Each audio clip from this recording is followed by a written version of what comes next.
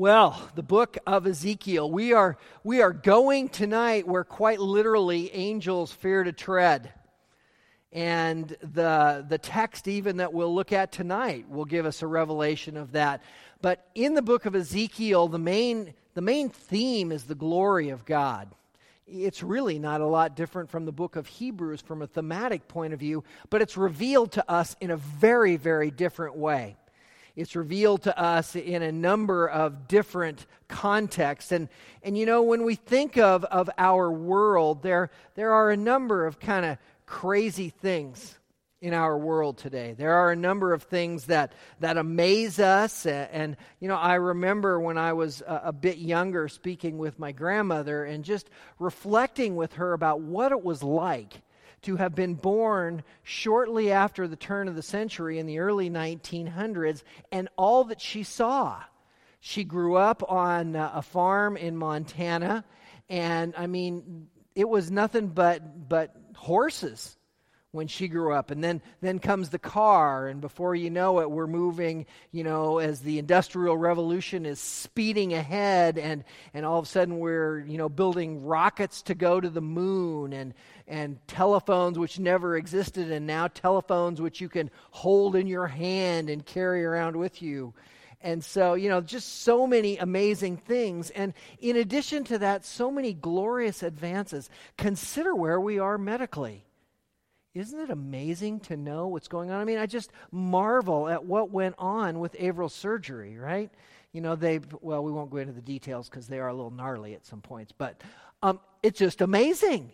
Amazing to consider Dave and all of these, you know, just really, and I think the glory of God is revealed in all of those. Well, we're going to see more wild and crazy and more amazing and glorious facts as we go through the book of Ezekiel, much like our recent world history. So in our text today, I've titled our message with that thought in mind, The Glorious Humility. The glorious humility. Now, because we're covering large sections of text during this, we normally won't read the whole book. So I'm counting on you to be doing your homework, because if not, you might feel a little bit lost. We will talk about most of it, and some nights we will read it all, but some not. Therefore, it's essential that you all keep your reading up to speed. Now, Ezekiel is synchronous with the prophets Daniel and Jeremiah. They all were writing and ministering at the same time. Jeremiah, of course, remained in Jerusalem, and Daniel was also taken captivity to Babylon. The whole aspect of exile, we remember that the tribes had split after Solomon, and the 10 northern tribes split off from the 2 southern tribes, from Judah and Benjamin. The 10 northern tribes, if we go and we look through Samuel, Kings, and Chronicles, they're the ones that have the continuous wicked kings. They began bad with the setup of idol worship, because the king did not want to lose them back to the south, to Jerusalem, to the center of cultic worship and corporate worship. So he built the golden calves in the northern area. They continued to go downhill and follow Jeroboam, and they were the ones who were first taken into captivity in 721 BC by the Assyrians, who came in and basically moved them all out and took them into Assyria. But the south also followed closely thereafter. Although they should have learned from watching the northern tribes, they did not. There were 3 captivities in the south. The dates and timing are important because we're going to see a lot of dates through our text. The first captivity in the south was in 605 BC. 605. The second captivity was in 598 BC. And the final captivity, when Nebuchadnezzar came and he sacked Jerusalem, was in 586 BC. So through that period of 19 years, there were 3 captivities. In the first captivity of 605 BC, that's when Daniel, Shadrach, Meshach, and Abednego and his friends were all taken off by Nebuchadnezzar. Basically, he came in and he cherry-picked all of the royal families and all of those who were the most elite in Jerusalem, figuring if he pulled out the brain trust, then he would take out the rebellion out of the land. Well, he didn't understand the Jewish people very well, and it didn't go so great.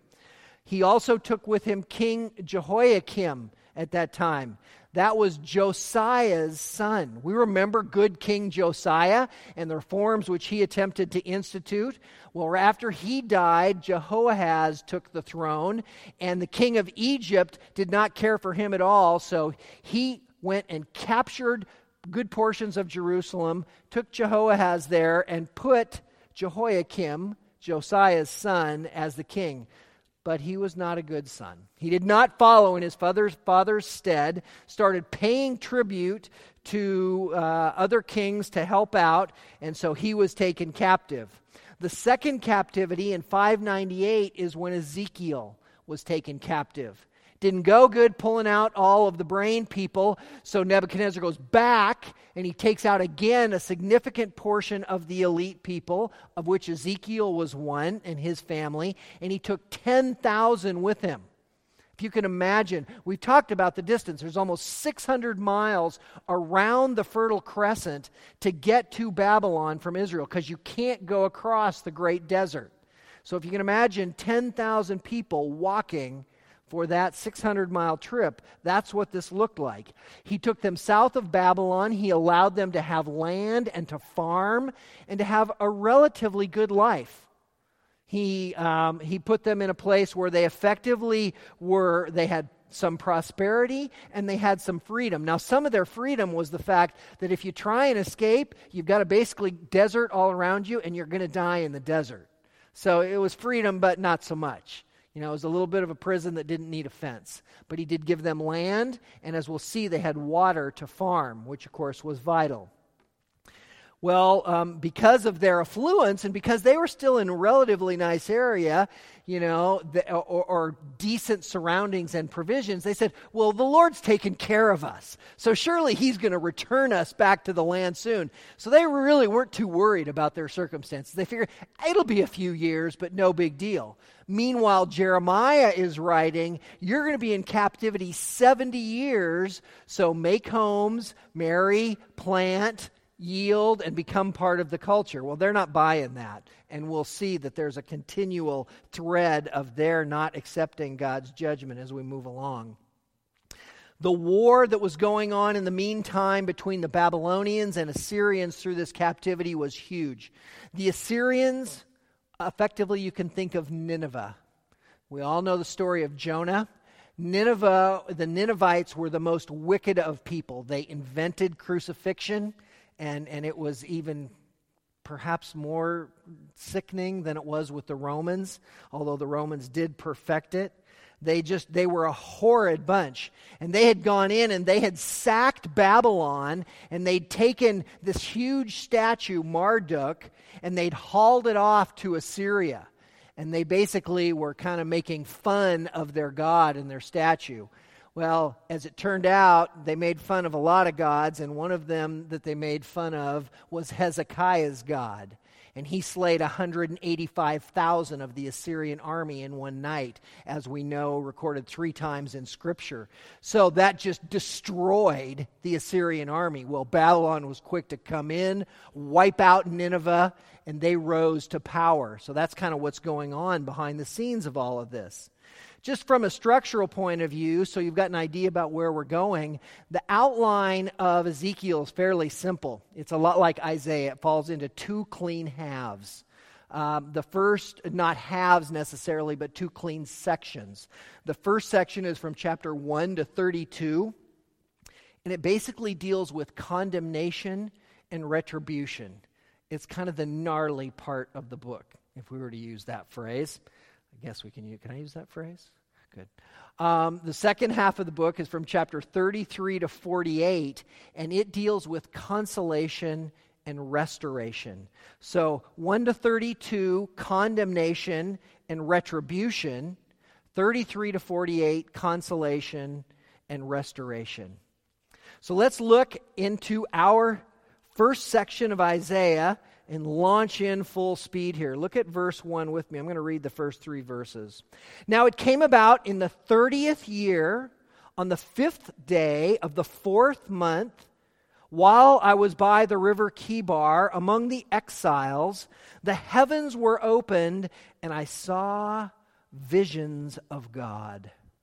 On the 5th of the month, in the 5th year of King Jehoiakim's exile, the word of the Lord came expressly to Ezekiel the priest, son of Buzi, in the land of the Chaldeans by the river Chebar.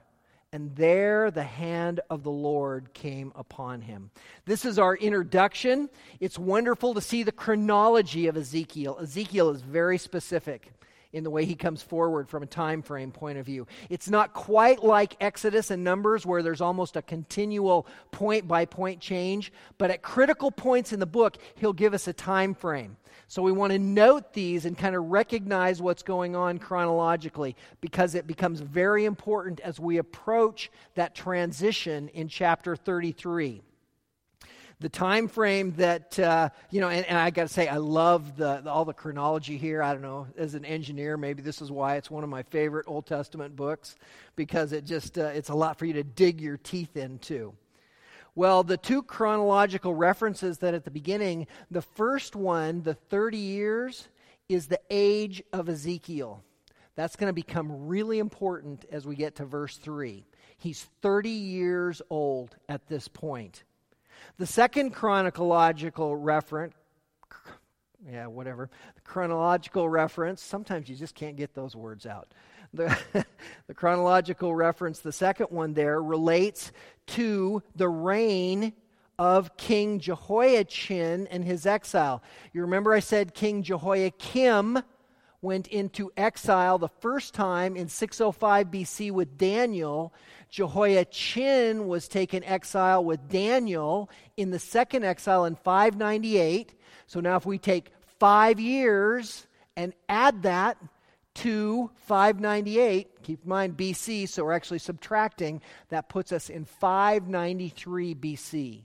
This is one of the most specific chronological records, and we have that proved biblically and extra-biblically, gives us one of the closest recordings of time in all of the Old Testament. So very, very specific.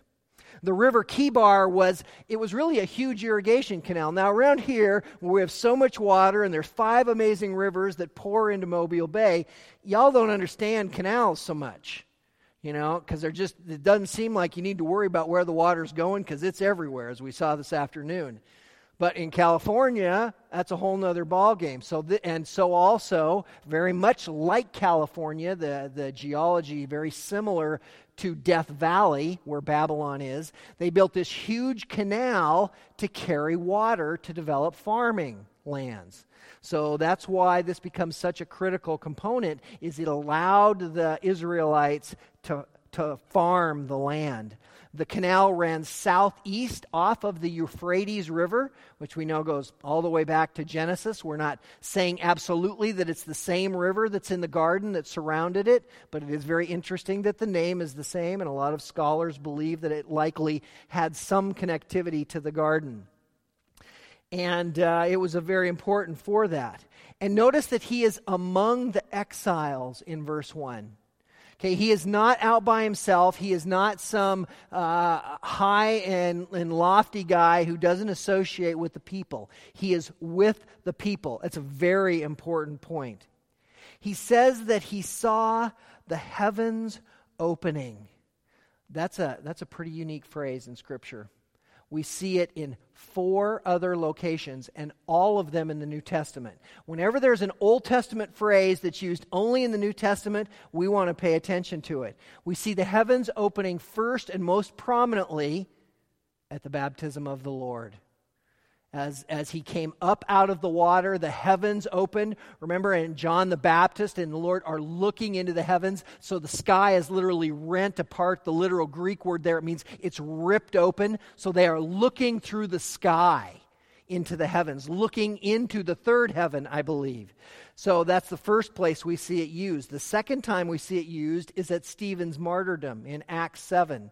And in verse, I believe it is 32, or 52, where he is about to be stoned, and he looks up, and the heavens are opened, and he sees Jesus standing and waiting for him. The third time that we see it is in Peter's vision in Acts chapter 10, where he is waiting for Cornelius, the centurion, to send his people, and he gets the vision of the food coming down. And the Lord tells him that all food is clean, so also are the Gentiles clean and able to come. That's the third, and the fourth is in the book of Revelation, twice in Revelation 4 and in Revelation 19. So a really prominent element here. There are several vision instances that happen, particularly in the prophetic text, but this is very unique in what he saw. And what did he see? He saw visions of God. What is the subject of all that we're going to look into? That's it. It's the vision of God. Verse 3 says he received a word of the Lord. This is the confirmation that God was speaking directly to him. You'll remember that this was the mile marker. This was the watershed mark for the prophet. Did he speak from the Lord? The Lord has spoken to me, and I'm telling you. Remember Micaiah, who was speaking to one of the kings of Israel, and would often confuse him by not using that term. The interesting thing is that these prophets, this is what really marks the intertestamental period. When we go from the Old Testament to the New Testament, the distinction is that the Lord stopped speaking. There was no longer any communication from the Lord to his prophets. So here we find we're moving towards that conclusion, but this is a time where the Lord is doing much speaking. The other thing I want us to see here is that Ezekiel is a priest. Not a prophet. He is a priest. He is 30 years old, and he has been ripped out of Jerusalem 5 years ago at 25 years of age. At 30 years old, the priest is inaugurated and put into service in the temple. Imagine being of the priestly line. Imagine understanding that all of the national worship was focused on the priest who would go in and who would offer sacrifices and who would offer prayers and who would take the sin offering for the nation and sprinkle it upon the horns of the altar. And now all of a sudden you're ripped out of that and you're thrown into this desert country with these people. This will explain so much in the next couple weeks about what we see about Ezekiel. He is turned into a prophet. He is given the office of prophet. The Lord speaks with him. But it tells us, and we get a little inclination at the end of verse 3 as to how difficult this really was. And the hand of the Lord was upon me. When that phrase is used in the scripture, it usually is the hand of the Lord was heavy upon me. This had a massive impact upon him. And we're going to see there is no prophet in all of the scripture that had a job to do like Ezekiel and was given the constraints and confines of how to do that job. Well, that's just the beginning and the introduction of this. Let's go to our first point in verse 4, which I've called the initiated glory. The initiated glory. Initiated means it is the beginning of the glory revealed, and it also is an indication of creation. It is the glory that which was created. Look at verse 4 with me. As I looked, behold, a storm wind was coming from the north, a great cloud with fire flaming forth continually, and a bright light around it. And in its midst, something like glowing metal in the midst of the fire. This is the introduction of all that we're going to see. This is the precursor. The storm is coming, and God is spoken about as coming in a storm. Well, we certainly saw a little of that today. I don't know where you were, but I've got to tell you, the 7th floor of Mont Lamar today, it was lighting up. I love lightning, and I've always enjoyed watching it. I was ready to go hunker down back in the inner office a little later, because I'll tell you, it was just a little too exciting. And that was nothing compared to this. This element of brightness and glowing, we're going to see many components of that are repeated in all of the divine revelations. The technology of the time, it was like glowing metal. Something like glowing metal. That means they knew what glowing metal looked like. Metallurgy had gotten to the point where they understood that. I've not been into a steel mill, but I've seen pictures of that red hot molten metal just glowing. Well, they had that kind of technology in Ezekiel's time back in 593 BC. Incredible to understand some of those components that we see in the text. Look at the rest of the initiated glory here as I read through the next verses, beginning of verse 5. With it there were figures resembling 4 living beings, and this was their appearance. They had human form. Each of them had 4 faces and 4 wings. And here we start to go, okay, what's that look like? Verse 7. Their legs were straight. Okay, we can understand that. We have those. And their feet were like calves' hoof. And they gleamed like burnished bronze. Okay, under their wings, on their 4 sides were human hands. As for the faces and wings of the 4 of them, their wings touched one another. Their faces did not turn when they moved. Each went straight forward. As for the form of their faces, each had the face of a man. All 4 had the face of a lion on the right and the face of a bull on the left. And all 4 had the face of an eagle. Such were their faces. Their wings were spread out above, and each had 2 touching another, and 2 covering their bodies. And each went straight forward. Wherever the Spirit was about to go, they would go, without turning as they went. In the midst of the living beings, there was something that looked like burning coals of fire, like torches darting back and forth among the living beings. The fire was bright, and the lightning was flashing from the fire. And the living beings ran to and fro like bolts of lightning. And you just go, whoa, what is all of that about? What is being spoken of here? I mean, this is a pretty amazing picture. This is a pretty kind of wild and crazy illustration as we try and paint it in our minds. Now, what we're seeing here is that there is a presentation of these animals that are the initiated glory, these beings rather, as opposed to animals, these beings which we would normally call either cherubim or seraphim. Whenever you hear a Hebrew word and it has im at the end, it just means plural. Okay, so a cherub is singular, a cherubim is plural. So you've got a basolo or you've got basolos. Same kind of thing in Hebrew, just the I am ending. So we're familiar with cherub. We often think of them as angelic beings, and so we should. That's exactly what they are.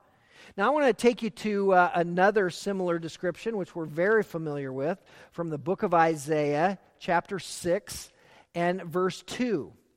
In Isaiah 6 and verse 2, it says, Seraphim stood above him, each having 6 wings. With 2 he covered his face, and with 2 he covered his feet, and with 2 he flew. And one called out to another and said, Holy, holy, holy is the Lord of hosts.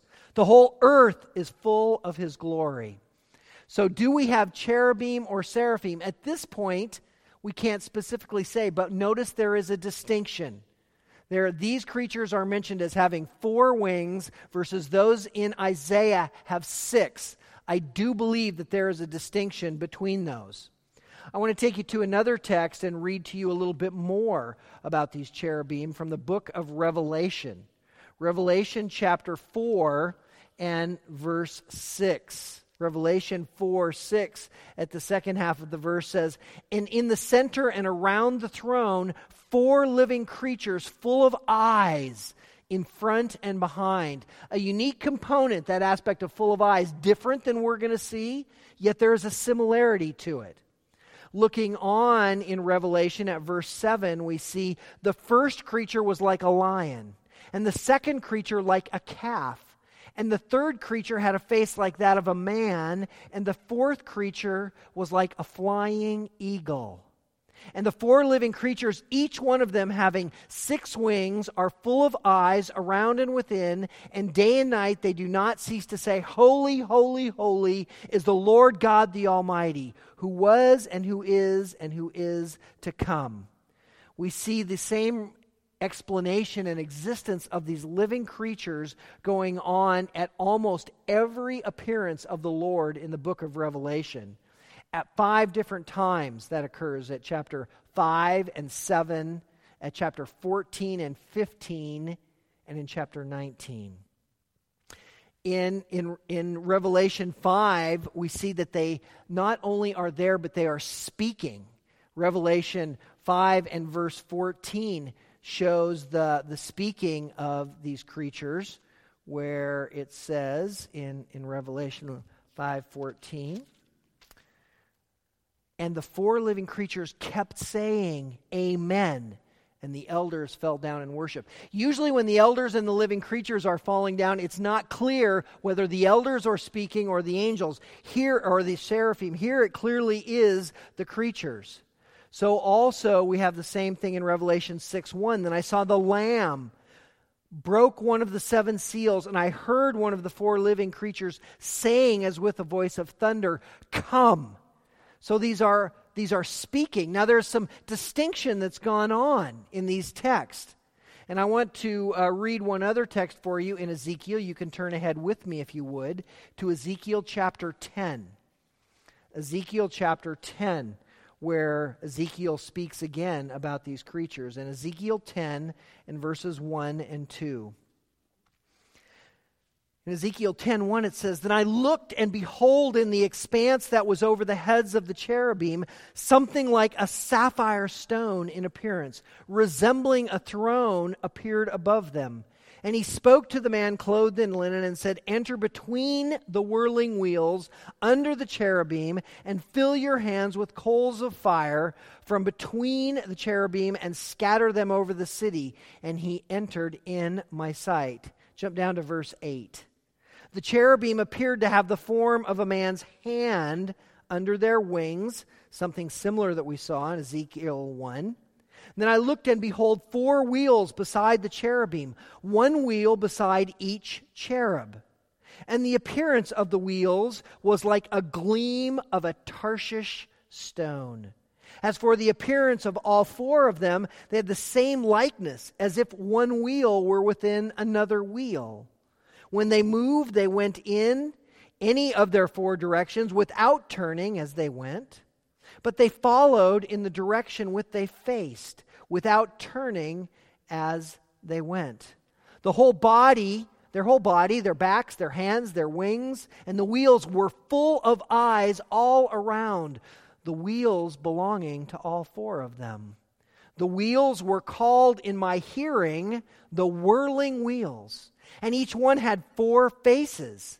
The first face was the face of a cherub, the second face was the face of a man, the third the face of a lion, and the fourth the face of an eagle. Then the cherubim rose up. They are the living beings that I saw by the river Kibar. Now when the cherubim moved, the wheels would go beside them. Also when the cherubim lifted up their wings to rise from the ground, the wheels would not turn from beside them. When the cherubim stood still, the wheels would stand still. And when they rose up, the wheels would rise with them. For the spirit of the living beings was in them. Now this kind of becomes sort of a crossover here between the two. But there's some slight distinctions in the description of the faces. Ezekiel tells us that they had the face of a man, a lion, a bull, and an eagle. Revelation 4 almost paralleled that, where it said they have the face of the lion and a calf instead of a bull, a man and an eagle in order. Ezekiel 10 has a slight distinction. Instead of having a bull, it says they have the face of a cherub, a man, a lion, and an eagle. Only if we read very carefully there in chapter 10, and you can go back and look at it, he's actually describing the wheels as having the faces. So it just adds to the complexity. Well, what is all of this? This is obviously the visage of the cherubim. So he's delineating these as the cherubim. As to whether there is a distinction between the four-winged cherubim and the six-winged seraphim, we aren't really told, but there are a tremendous amount of parallels, which is interesting. So this is the initiated glory. Let's look at our second point, the energized glory in verses 15 to 21. The energized glory. And it's energized because now we get the focus of the power behind the vision of God. Look at these beginning in verse 15 with me. Now as I looked at the living beings, behold, there was one wheel on the earth beside the living beings, for each of the four of them.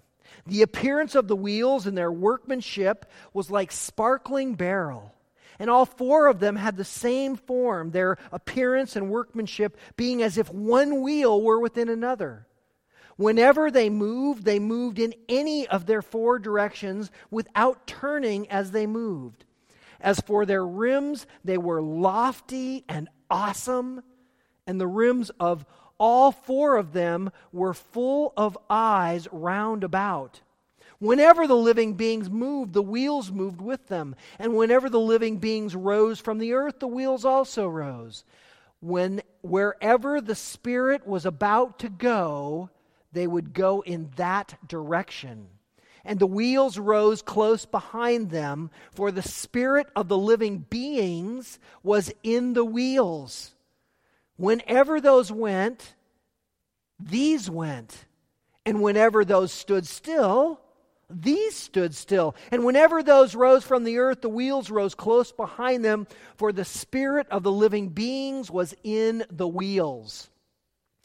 This is the energized glory because here is the power force. Here is the Spirit that is moving within them. I think this has to be the Spirit of God, but we find nowhere else to make that direct connectivity. So the reason I express that is because what is being painted here? This is a picture of the vision of God. Would we expect it to be anything other than the Spirit of God that is energizing and showing us this vision? There's some reference to the eyes that are round about in the creatures in Revelation, which we read. And the parallel passages of Revelation gave us some of this detail. So the question naturally asked is, what is this? What are we seeing? What are these wheels? Wheels within wheels, moving but not turning, rising up. I don't know. All I can tell you is what we learned in verse 1. This is the vision of God. It is the vision of God. And the living creatures are part of the vision of God. The wheels are part of the vision of God. We're going to discuss why they might not be in all the visions of God in a moment, but they clearly are repeatedly represented in various texts in Scripture. Some have said this is a picture of the throne chariot for God. I think there's some validity to that. I think that's a good assessment. As if we think of the chariot of Solomon and how he would be carried along by all of these slaves. This is the chariot of God, if you will. A beautiful picture, stunning to behold. Well, the wheels are part of this, but let's move on and see the climax of our vision and the glory revealed in our third point, the affected glory in verse 22. The affected glory in verses 22 to 28. This is the pinnacle of vision, as this is the divine component. Now let's look at this beginning in verse 22. Now over the heads of the living beings there was something like an expanse, like the awesome gleam of crystal, spread out over their heads. Under the expanse their wings were stretched out straight, one towards the other. Each one also had two wings covering its body on the other side and the other.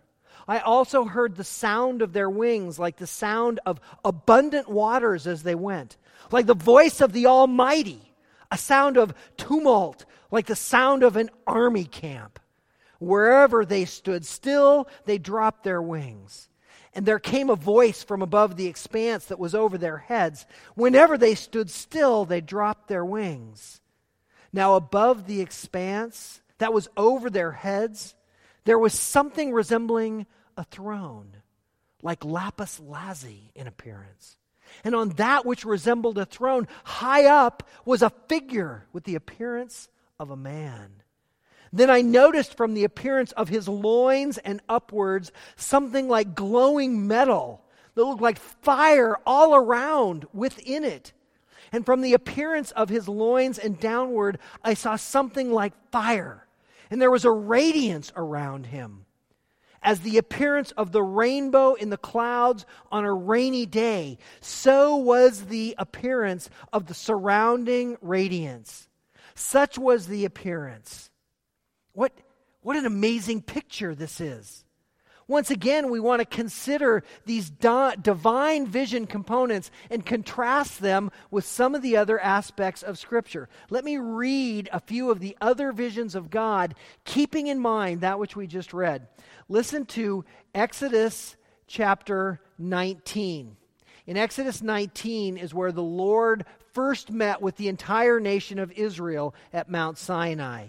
And in Exodus 19 and verse 16 we read, "So it came about on the third day, when it was morning, that there was thunder and lightning flashes, and a thick cloud upon the mountain, and a very loud trumpet sound. So all the people who were in the camp trembled. And Moses brought the people out of the camp to meet God, and they stood at the foot of the mountain. Now Mount Sinai was all in smoke, because the Lord descended upon it in fire. And its smoke ascended like the smoke of a furnace, and the whole mountain quaked violently." This is the first expressed vision of God as describing Him directly. Of course, we understand and have discussed even this past weekend the response of the children of Israel who said, "No, we don't want to speak with Him anymore. That was a little too much." Turn with me. Let me just read for you, because of time, Exodus 24, the next vision of God in Exodus 24 and verse 9. In that text in Exodus 24:9, we see, "Then Moses went up with Aaron, Nadab, and Abihu, and 70 of the elders of Israel, and they saw the God of Israel, and under his feet there appeared to be a pavement of sapphire, as clear as the sky itself. He did not stretch out his hand against the nobles of the sons of Israel, and they saw God, and they ate and they drank. Now the Lord said to Moses, 'Come up to me on the mountain and remain there, and I will give you the stone tablets with the law and the commandments which I have written for their instruction.' So Moses arose with Joshua his servant, and Moses went up to the mountain. But the elders, he said, 'Wait here for us until we return to you. And behold, Aaron and Hur are with you. Whoever has a legal matter, let them approach them.' And then Moses went up on the mountain, and the cloud covered the mountain. The glory of the Lord rested on Mount Sinai, and the cloud covered it for 6 days. And on the 7th day he called to Moses from the midst of the cloud. And to the eyes of the sons of Israel, the appearance of the glory of the Lord was like a consuming fire on the mountaintop." So there's the first visions of God. Isaiah chapter 6, which we read a little bit of, and let me share just the next few verses that continue to bring forward for you the next and probably most prominent vision that people are aware of. In Isaiah 6:1, and we saw the seraphim described and what they do. And it talks about the Lord sitting on the throne, lofty and exalted, and the train of his robe filling the temple. He goes on in verse 6 and talks about the seraphim who flew to him with burning coals in their hands, taken from the altar of God. So we see the Lord with this huge train that is filling the temple. Two other references I want to give to you tonight are from the book of Daniel. Daniel chapter 7 and verse 9 is the first one that I want to read for you. And in Daniel 7:9, we see a reflection of Daniel's vision of God. And it says, I kept looking until the thrones were set up, and the Ancient of Days took his seat. His vesture was white like wool, and the hair of his head like pure wool. His throne was ablaze with flames. In the wheels were a burning fire. That's a very interesting portion of that verse. A river of fire was flowing and coming out from before him. Thousands upon thousands were attending him, and myriads upon myriads were standing before him. The court sat, and the books were opened. And of course, the vision goes on and talks about the Son of Man coming and God's provision for him. Turning ahead to Daniel chapter 10, there's 2 verses there that are very instructive for us. Daniel 10 and verse 5. I lifted my eyes and looked, and behold, there was a certain man dressed in linen, whose waist was girded with a belt of pure gold of Uphaz. His body was like beryl. His face had the appearance of lightning. His eyes were like flaming torches. His arms and his feet like the gleam of polished bronze. And the sound of his words like the sound of a tumult. In Revelation, we have a couple more that add to our view of the visage of God. In verse 12 of Revelation 1. Revelation 1:12 says, Then I turned to see the voice that was speaking with me, and having turned, I saw 7 gold lampstands. And in the middle of the lampstands, I saw one like the Son of Man, clothed in a robe reaching to his feet, and girded across his chest with a golden sash. His head and his hair were white like wool, like snow, and his eyes were like a flame of fire. His feet were like burnished bronze when it has been made to glow in a furnace. And his voice was like the sound of many waters. In his right hand he held 7 stars, and out of his mouth came a sharp 2-edged sword, and his face was like the sun shining in its strength. We could go on and look at Revelation 4 and 15. But what we see is that there are parallels in every one of those passages, and yet they're not the same. Why are they not the same? Critics are all over the fact, well, this one sees this one sees something different. There are parallel components of eyes, but these are not the same. They couldn't have truly seen God. Let me ask you, if we were to see God and asked to write it down, do you think that you might have a little difficulty recording what you saw? Seeing the Almighty God who is matchless in his infinity? If we were to just sit down and you were each to ask to write a 25-word description of me standing here, none of them would match. Why would we expect that a human's view and description of the God who is indescribable would match? And yet there are parallels in all of them. Parallels that are much too close to think that they came from sources that didn't actually see the same visage.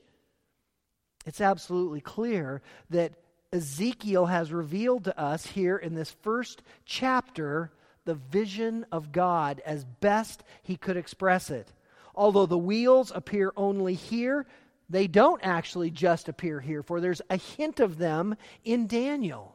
So there are commonalities in all of them.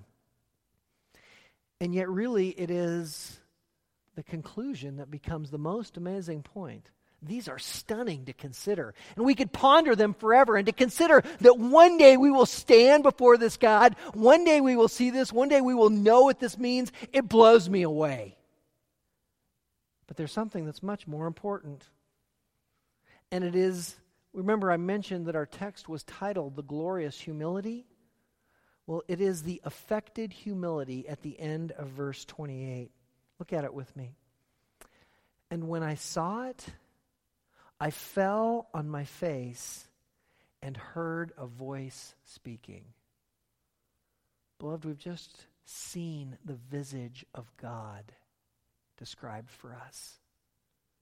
Are we ready to fall on our faces? Every time we come together corporately or individually and we open the precious word of the Lord, we are brought face to face with God. Are we prepared to fall down on our faces as we see it? Or do we read our Bibles because we're supposed to, not stopping to recognize all that's there? This must be our heart attitude. We must have this kind of affected humility. Yes, when we read the description of God and we have to sit and just go, oh my gosh, how incredible is that? To consider those creatures and the faces and the wings and the wheels and how they're moving and all of that, and the throne above, and what does a lapis lazuli sheet look like? And, whoa. But every time we open God's Word, we are brought to the same conception, the same face-to-face vivid visage of the Almighty and Holy God. And do we respond with awe and wonder? Do we fall on our faces at the majesty that's been revealed and the glory that's been shown to us in the gospel? This is what's to be reflected in our lives. This is what's to set us on fire as we consider moving ahead and the studies and the opportunities that we have corporately. God has so blessed us to give us this kind of a picture of himself. I pray that this picture will encourage your hearts, and I pray that you'll consider more how, whether you're looking at the word by word, verb by verb, color by color picture of God, or whether you're looking at the genealogy that is in Leviticus, that you would stop and be amazed at what God has shown to us, because we are so blessed in this gift, are we not?